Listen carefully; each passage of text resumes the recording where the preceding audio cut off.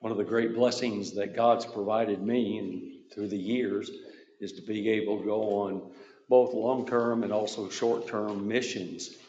And Brother Elijah uh, McNeil had to think about your dad. Brother Elijah McNeil is with us this evening, and he actually went to Jamaica one time with us, and it was really great to have him, and I enjoyed working with him. I don't remember who all were with you, but I do remember you being there and having a good uh, part in that work. If you didn't know the name, I mentioned this to Elijah when he first came in, but the name Elijah is the opposite of Joel. Elijah comes from Elohim, and then the Jah at the end of it is Jehovah, and it literally means uh, not Elohim is Jehovah, and Joel is the opposite of that. Means Jehovah is Elohim. So anyway, it's kind of an interesting correlation. I don't remember when I discovered that, but I remember when I did finally one day. It was during the study of Joel, and one day it just woke up. Wait, I never realized that before, but it's kind of an interesting correlation. But that's not our purpose in this evening. Now, I don't preach in America like I do in Jamaica. In Jamaica, I'm all over everywhere and pretty loud because that's how they do things. And so I just try to fit into it, and it works out very well, and they appreciate that. But anyway, here I'm a little bit more relaxed, a little bit more set back, normally at least, in preaching. Okay, so am I important to God? You know, all of us have different times when we ask ourselves, well, God is so concerned with different things, and He has so many concerns. Is He concerned with me? Or we might say, well, He is so busy in heaven. And you could just imagine all the things that God has to do in heaven. I mean, after all, He looks over all the world. He looks over all the natural laws. He looks over all the people. He looks over all the animals. And He takes care of all those things. Well, God is so busy in heaven. Does He have time for me? Or we might say, I am here on the earth and so removed from God. Now that's really, and the next statement that I have is similar to this. And well, all these statements are very similar, but that's really the deist view. The deist thought that, and there's been a number of deists through the years, but the deist thought that God is way over there in heaven. And here I am on the earth. Does He really have concern with me clear back down here on the earth? Or does God really care about me? I'm not talking about just generally the facts that God cares about me, but does He really care about me? Or many of my problems are so small compared to other people's problems, and we can all look at other people and we can see the great problems that they have. And we say to ourselves, oh, my problems are so small. I just don't want to be bothersome to God. And I think a lot of us have felt these very things. But let me assure you that God does care about us. Psalm 8 is a very interesting psalm. And in my mind, Psalm 8, we know that David was the penman of this particular psalm. And when he penned those things, I think he was probably out among the stars of heaven. And he was looking at the stars and looking at how vast they are. Now, more than likely, all of us have been out in the dark someplace, way out in the wilderness, and we've looked up in the heavens and we looked at all the beautiful and magnificent stars.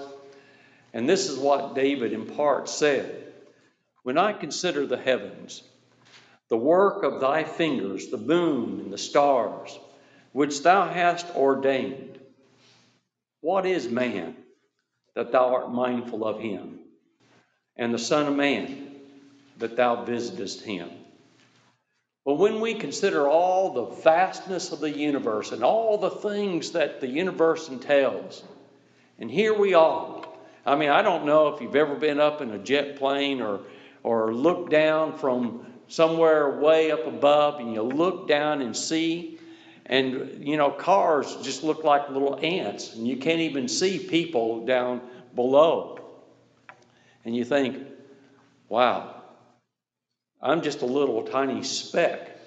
I'm nothing more than a particle of dust here on earth in comparison. Well, that's what David must have felt at that particular time. Now, David, in the remainder of that psalm, he went on to help us to understand that God is concerned with us, and we should be concerned as well. Now, the thesis of this particular lesson, or our purpose, is to look at the fact that yes, God is, or we are important to God, and that we must always remember that we are important to God. And we're going to look at some P words, and if you know me, I like to do alliterations, and so I chose some P words to help us to understand that we are important to God. And the first P word is, my importance is seen by God's passion. Now, what do we mean by passion? Well, the word passion can mean a number of different things. It can mean a reference to, when we talk about the passion of Christ, we're talking about his death, burial, and resurrection, and the different things that are associated with that. But what I'm talking about, as far as passion is concerned, is his love. God loves us. He's passionate for us, and so much so that he was willing to give his life for us. We all know the familiar passage, John 3 and verse 16, for God so loved the world that he gave his only begotten Son, that whosoever believeth on him shall not perish, but have everlasting life. Now we could add to that, though this is not on the slide, but 1 John chapter 3 and verse 15, or verse 16 rather. Hereby perceive we the love of Christ, because he laid down his life for us, and we ought to lay down our lives for the brethren.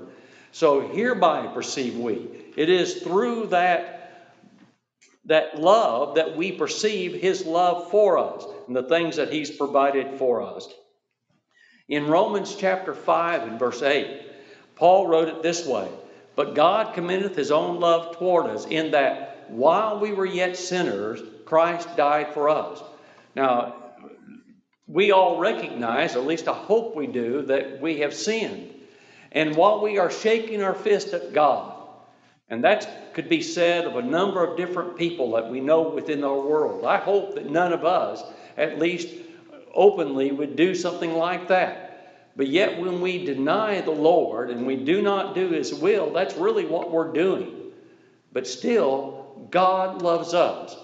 And when we shake our fist at God, I hope that we come to the realization that God still loves us, that God still is concerned for us, and that we will repent and turn back to him. And then 1 John chapter 3 verse 1, behold, what manner of love the Father hath bestowed upon us, that we should be called the sons of God. Therefore the world knoweth us not, because it knew him not. Behold, what manner. Now, I could just imagine listening to John if he was preaching this, not just simply writing it, but as he preached this concept. Behold, what manner of love. All the different things that God has provided for us. We see his passion. We see his love for us. The second P word that I chose is, we know our importance because of God's proclamation. Now, the proclamation is a proclamation of hope. In Romans 5 and verse 2, Paul wrote, by whom, that is by Christ, also we have access by faith into this grace wherein we stand, and rejoice in the hope of the glory of God. You know, the Bible is a message of hope. And let us never forget that it is a message of hope. It's not a message of existence here on earth, but it's the message of hope in the eternal end. Well, in talking to different ones in the past few months because of the things that have come upon me and others of my age, then, the fact is, I don't know about everybody else, but I know what I look forward to. I mean, it's paradise. If we are faithful with God, we have the hope of paradise. And there are places that I'd like to visit, and I'd like to visit some places again. But there's nowhere that I want to be more than paradise. For to me to live is Christ, and to die is gain. We have that hope, and we ought to always remember the hope that we have. But it's also a message of salvation. Now, this is the passage that Brother Paul dealt with this morning. For I am not ashamed of the gospel of Christ, but it is the power of God unto salvation to everyone that believeth, to the Jew first, and also to the Greek. For therein is the righteousness of God revealed from faith to faith, as it is written, the just shall live by faith. So it is a gospel of salvation. It is a message of salvation. God desires every single one of us to be saved. And we'll look at that in more detail in a little bit. But it is a message of salvation. Now, we can't go to the Bible and pick and choose and expect to have the salvation that God's promised to us. But that's what a lot of people do. They go to the Bible and they say, well, I like this verse, and I like that verse, and I like this verse, and I like this verse. That one I don't like, this one I don't like. So they follow the ones that they want, and then they have a false sense of security, a false sense of salvation. That's not the way it works. We have to look to the rule book. We have to look to the guidebook. We have to look to the map that God has provided for us and follow that map in order to get to the heavenly abode. But then it is also a message of justification. If you didn't know, the word in the original for justification, the word for righteousness or righteous, there's actually different forms of each of those words: to be justified, to be made just, things like that, or to be made righteous, or to be right or upright. Those are all the same word in the original language. There's no difference in those words. It's just the way that it's used in English is how they decided for that. And we know that it's a message of righteousness. We know that it's a message of justification.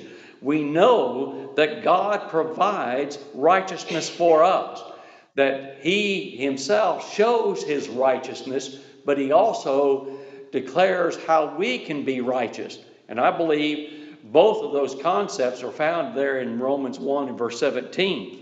But in Romans chapter 5 and verse 18, by the righteousness of one. Now who's that? Talking about Jesus. By the righteousness of one, the free gift came upon all men unto the justification of life, unto the righteousness of life, in other words. And then we know that that we are important to God because of God's patience. Aren't we glad that our parents were patient with us? I mean, I was a pretty ornery little snot. And my parents were pretty patient. My mother was extremely patient. My dad wasn't quite as patient as she was, but I appreciate my dad. And he tried to teach us the right ways to go. Well, aren't we glad that the first time we sinned, that God just didn't send a lightning bolt and consume us? That He didn't act like John and his son of Zebedee, John the son of Zebedee, and his brother acted in being the sons of thunder. Shall we call God a lightning from above and consume this city because they've rejected the message? Well, we're thankful that God's not that way at all. In fact, the Bible teaches the opposite. In 2 Peter 3 and verse 9, the Lord is not slack concerning His promise, as some men count slackness, but is long-suffering to usward, not willing that any should perish, but that all should come to repentance. Have you ever wondered why God has tolerated man for so long? I mean, think about it for a second. Here He created man. He put him in the beautiful garden. And what did man do? I mean, God just gave him a simple commandment. Don't eat of the tree of knowledge of good and evil. And what did man do? Ate of that tree. And you go on down through a period of time, and we get to the time of the flood.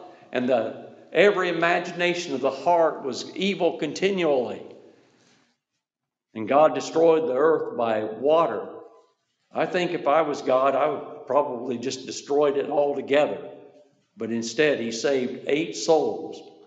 But have we really become any better than that? No. Aren't we thankful for the patience of God? Not only on an individual level, but as far as the world is concerned. We ought to be thankful for God's patience. We also learn of God's intention in 1 Timothy chapter 2 and verse 4, who will have all men to be saved and come to a knowledge of the truth. Well, here's the application that I chose for this particular point, and that's found in James 5 and verse 7. James wrote, "Be patient, therefore, brethren. Since God is patient with us, we ought to be patient with one another. Be patient, therefore, brethren, unto the coming of the Lord. Behold, the husbandman waiteth for the precious fruit of the earth, and hath long patience for it, until he receive the early and latter rains." Well, like the farmer is patient for his fruit, that he plants that seed in the springtime and several months pass before he gets the fruit, we ought to be patient with one another and with God and his coming. But then we understand our importance by God's promises. Well, there are a lot of promises within Scripture, but the one that always stands out to me, of course, we could look at several different passages, but I chose the one that we're going to consider, is Titus chapter 1 and verse 2. In hope of eternal life. I mean, isn't that the hope that we have? Isn't that the promise that we're looking for ultimately? The eternal life that God's provided for us, which God that cannot lie promised before the world began. His promises are built upon the fact that he does not lie. Think about that for a second. I mean, when you consider the promises of God, and I've heard people say, well, I just wonder if there's going to be enough room in heaven for me. Well, there's a lot of things wrong with that. And the first thing, I suppose, would be the fact that we're thinking about heaven like a physical place. It's not a physical place. There's plenty of room for each one of us. But the fact is, it's built upon the promise of God. And God cannot lie. If God promises eternal life to those that are obedient to him, then the fact is, eternal life will be given to us. That's our hope. That's what we look forward to. But also think about this while we're talking about eternal life, because sometimes people think about eternal life in the sense of expansion of time. I mean, you know, when we've been there 10,000 years, we know less days than when we began. And that's what we think about, just days upon days without an end. But that's really not what eternal life is. Eternal life is really about the quality of life, not the quantity of years. It's about the quality of life to be with God for eternity, not about the quantity of years. In the sense of a quantity of years, who doesn't have eternal life? I mean, even those that are departed and lost in hell, they have eternal life.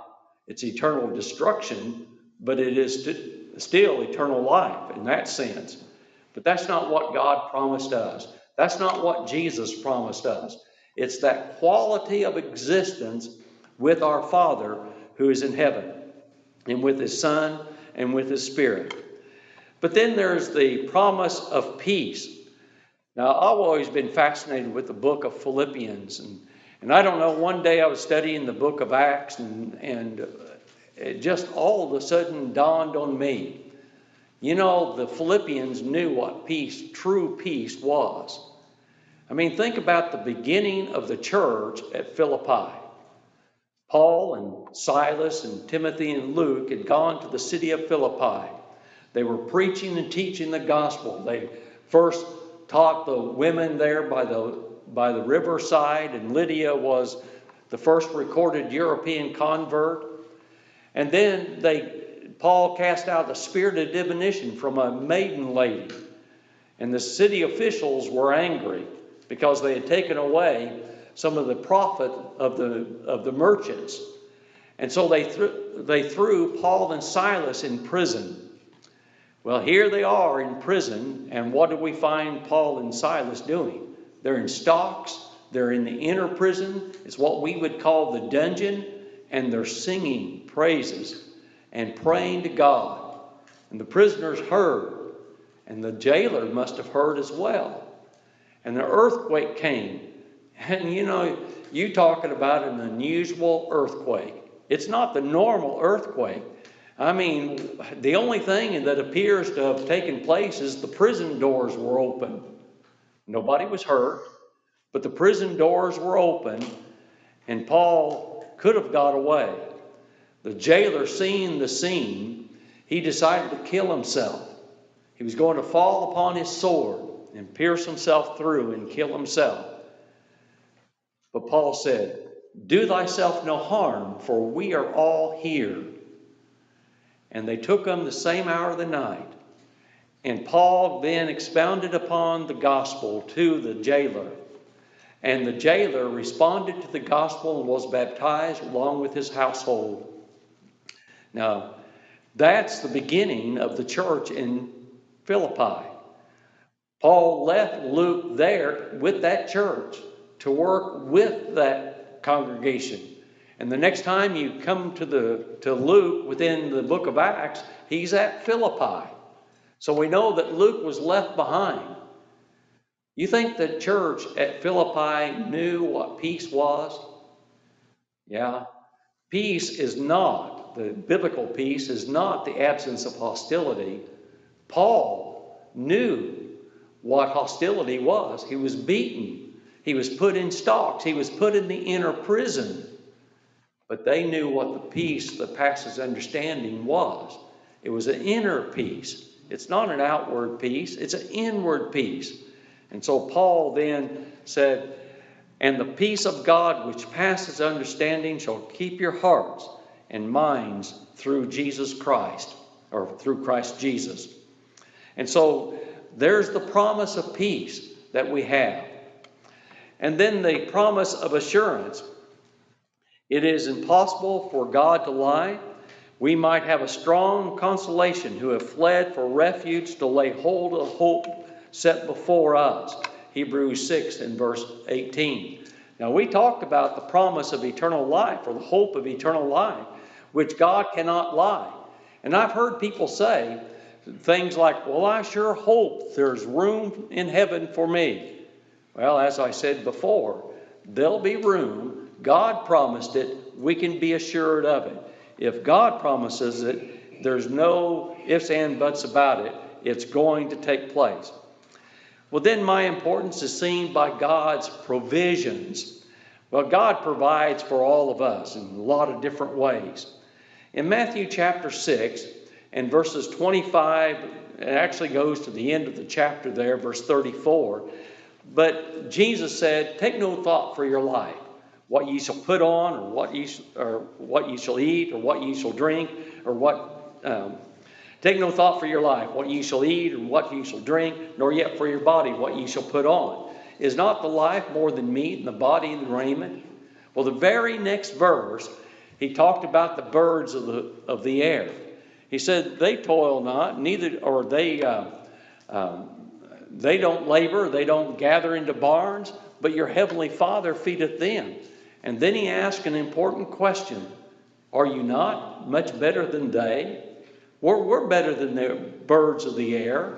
And if God takes care of the birds of the air, will he not take care of us? God provides for us. And then later on in the same passage, he talked about the flowers of the field, how they do not spin, they toil not, neither do they spin, and yet he said that Solomon in all of his glory was not arrayed like one of these. If God therefore so clothed the grass of the field, why are we so concerned about the clothes that we wear? Well, that's basically the thought there. But then in verse 33, he made the application. But seek ye first the kingdom of God and his righteousness, and all these things shall be added unto you. You see, we can see that we are important to God because of the great provisions that he provides for us. In Ephesians 1 verse 3, now this is written to Christians, and we have those blessings, the spiritual blessings from God that are only for us. Blessed be the God and Father of Lord Jesus Christ, who hath blessed us with all spiritual blessings in heavenly places in Christ. Now, these are spiritual blessings. God provides blessings for all mankind in the sense of his provisions. It's for everybody. But the spiritual blessings for you and me, for those of us that are in Christ. The fact is, and the bottom line is, that God provides all men, physically, emotionally, and spiritually. He provides for us all those different things. For in him we live and move and have our being. Acts 17 in verse number 28. But in verse 25, he said, for he provideth life and breath in all things. He giveth to all. He doesn't need us. We need him, because he provides life and breath in all things. But then we can also see our importance to God by his power. God has the power to destroy, but he also has the power to create. Now, I don't know, to me, it's absolutely mind-boggling to think about the fact that God planned in eternity to send his Son into this world. He knew before he ever said, let there be light. He knew what men would do. He planned in eternity to send his Son, and he was manifested in these last times for us. Now that's 1 Peter chapter 1, verses 16 to 18. And so he planned it from the very eternity. He had the power to destroy, but he chose to create instead. In the beginning, God created the heavens and the earth. Genesis 1, verse 1. God also has the power to condemn, but he chose to save.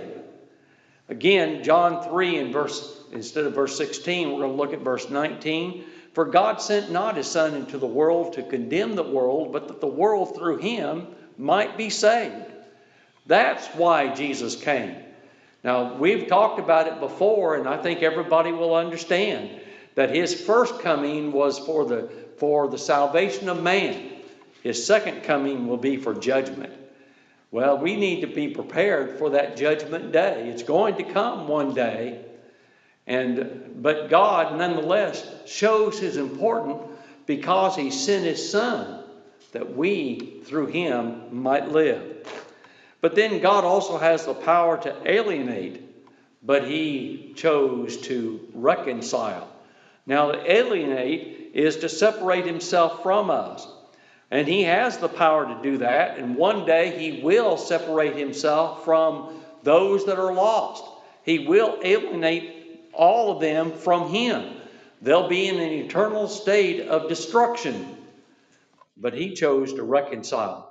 And to reconcile literally means to bring back together. And that's what God does. We are separated. But why are we separated? Well, because of Isaiah chapter 59 and verses 1 and 2. The Lord's hand is not slack concerning this promise, as some men count slackness, but is long-suffering to usward. As some men count slackness, but your iniquities have separated between you and your God, and your sins have hid his face from you, that he will not hear. You see, God has separated himself from us, not because of anything that God's done, but it's because of what we have done. He has separated himself from us. But he chooses to reconcile. He wants us to come back to him. He wants us and desires for us to return to him. He wants to bring us back together with him. And having made peace through the blood of the cross, by him to reconcile all things unto himself. Colossians 1, verses 20 and 21. And finally, my importance is seen by God's presence. Now, not presence, but presence. So a little bit different there. You know, it's just think about it this way. We'll usually synonym of this here in just a second. Sometimes when the kids, when they were younger, and then I do it with the grandkids too, and I'll talk about it at Christmas time, the presents under the tree, and I'll say, "You want to know what's in your present?" And of course they'll say, "Well, yeah, Grampy, I want to know what my present is under the tree." And so I said, "Well, come over here and sit on my lap and give me a kiss, and I'll tell you what your present is." And they'll come over and they'll give me a kiss. They'll sit on my lap and I'll say, "It's a gift." That's what we're talking about here. I don't tell them specifically what it is, but just that it is a gift. Well, that's what God's provided for us. And that's what we mean by presence. So it's the gift of his Son. For God so loved the world that he gave his only begotten Son. It's the gift of salvation. For by grace are you saved through faith, and that not of yourself. It is the gift of God. Now, I know what the religious world talks about this verse, and they talk about God's favor and God's gift, and we don't have to do anything to obtain it. That's not what he's talking about. He's talking about all that God's provided for us is his grace. Everything that he provides for us is under this broad idea of God's grace. It is God's grace that he provides. That's what God provides, but we have to respond to God's grace how? With faith or through faith. Faith is the in totality of all that we do in response to God's grace. It would include all the things. It would include faith. It would include the idea of belief, rather. It would include more than that, is acting upon that belief. But the fact is, if we really believe something, are we not going to act upon it? Now, what I've always said is this. If a person came in, and we know this person, and we know that he's kind of a little bit of a jokester, and he says to us, "Your house is on fire." What are we going to say? "Yeah, buddy, your head's on fire too." I mean, we're going to joke with him back. But if a officer comes in, he's in a uniform, he's got a badge and all the things that are associated with that, and he says, "I need to talk to Mr. So-and-so." And he walks up to that person and he says, "Sir, your house is on fire. You need to go with me." Are we going to act? Yeah, we're going to believe it because he's a credible witness, and we're not going to mistrust. Now, how much more credible can you be than God, who does not lie? You see, he's a credible witness, and we must act upon what we believe, and we act upon it in keeping his truth. Well, then he also provides, well, in fact, I put, every good gift and every perfect gift is from above and cometh down from the Father of lights, with whom is no variableness, neither shadow of turning. As far as this world is concerned, each day is a shadow of turning. Every day is a shadow of turning. And there's no promise of tomorrow, but it's also the fact is, there's nothing that stays the same as far as this world is concerned. Now, I grew up in a small town in Kansas, and sometimes I think, well, it's going to be just like I left it when I left home when I was younger, but it's never the same. There's always something that changes within it. And now it's really changed a lot because my parents do not live there any longer. But nonetheless, things change. And it is interesting, the part of the cemetery that my parents are buried in that small town, is where we used to play ball when I was a kid. Things change. That's the shadow of turning. The sun rises in the east and the shadow points west. and the sun goes down in the west, and the shadow points east. That's the shadow of turning.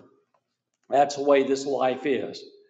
But every good gift and every perfect gift is from the Father above. There's no changing with him. He is going to always be the same. Well, am I important to God? Well, we've seen our importance. We've seen the fact that we are important by his passion, his prophecies, his patience, his promises, his provisions, and his power and his presence. We are important to God. But notice the common denominator of all of this. It's God's passion, God's promises. That should be promises, not prophecy, or proclamation, not prophecy. But God proclamation, God's patience, etc., etc. You see, God is the center of all of this. We are important to God. And there's no doubt we are important to God. And we've established the fact that we are important to God. But you know, there's one more thing we ought to consider with all of this. Is God important to you? Now, I think we would all say, well, yes, he's important to me. But then we would have to ask ourselves, just how important is God to you? You are so important to him. And all those things establish just how important you are to him, or how important I am to him. But how important is he to us? Is he important to us like, I don't know, like the various things of this world? I hope he's more important than that. I hope he's so important to you that you're willing to put him first. I mean, do his will above our own will, to do his bidding above our own bidding, to do the things that he calls upon us to do. And no matter what that is, we're going to do it, and we're not going to question it. We're just simply going to do his will. This evening, we do want to offer the invitation. But I want you to think, as we sing the song of invitation, about our importance as far as God is concerned, but how important is God to us.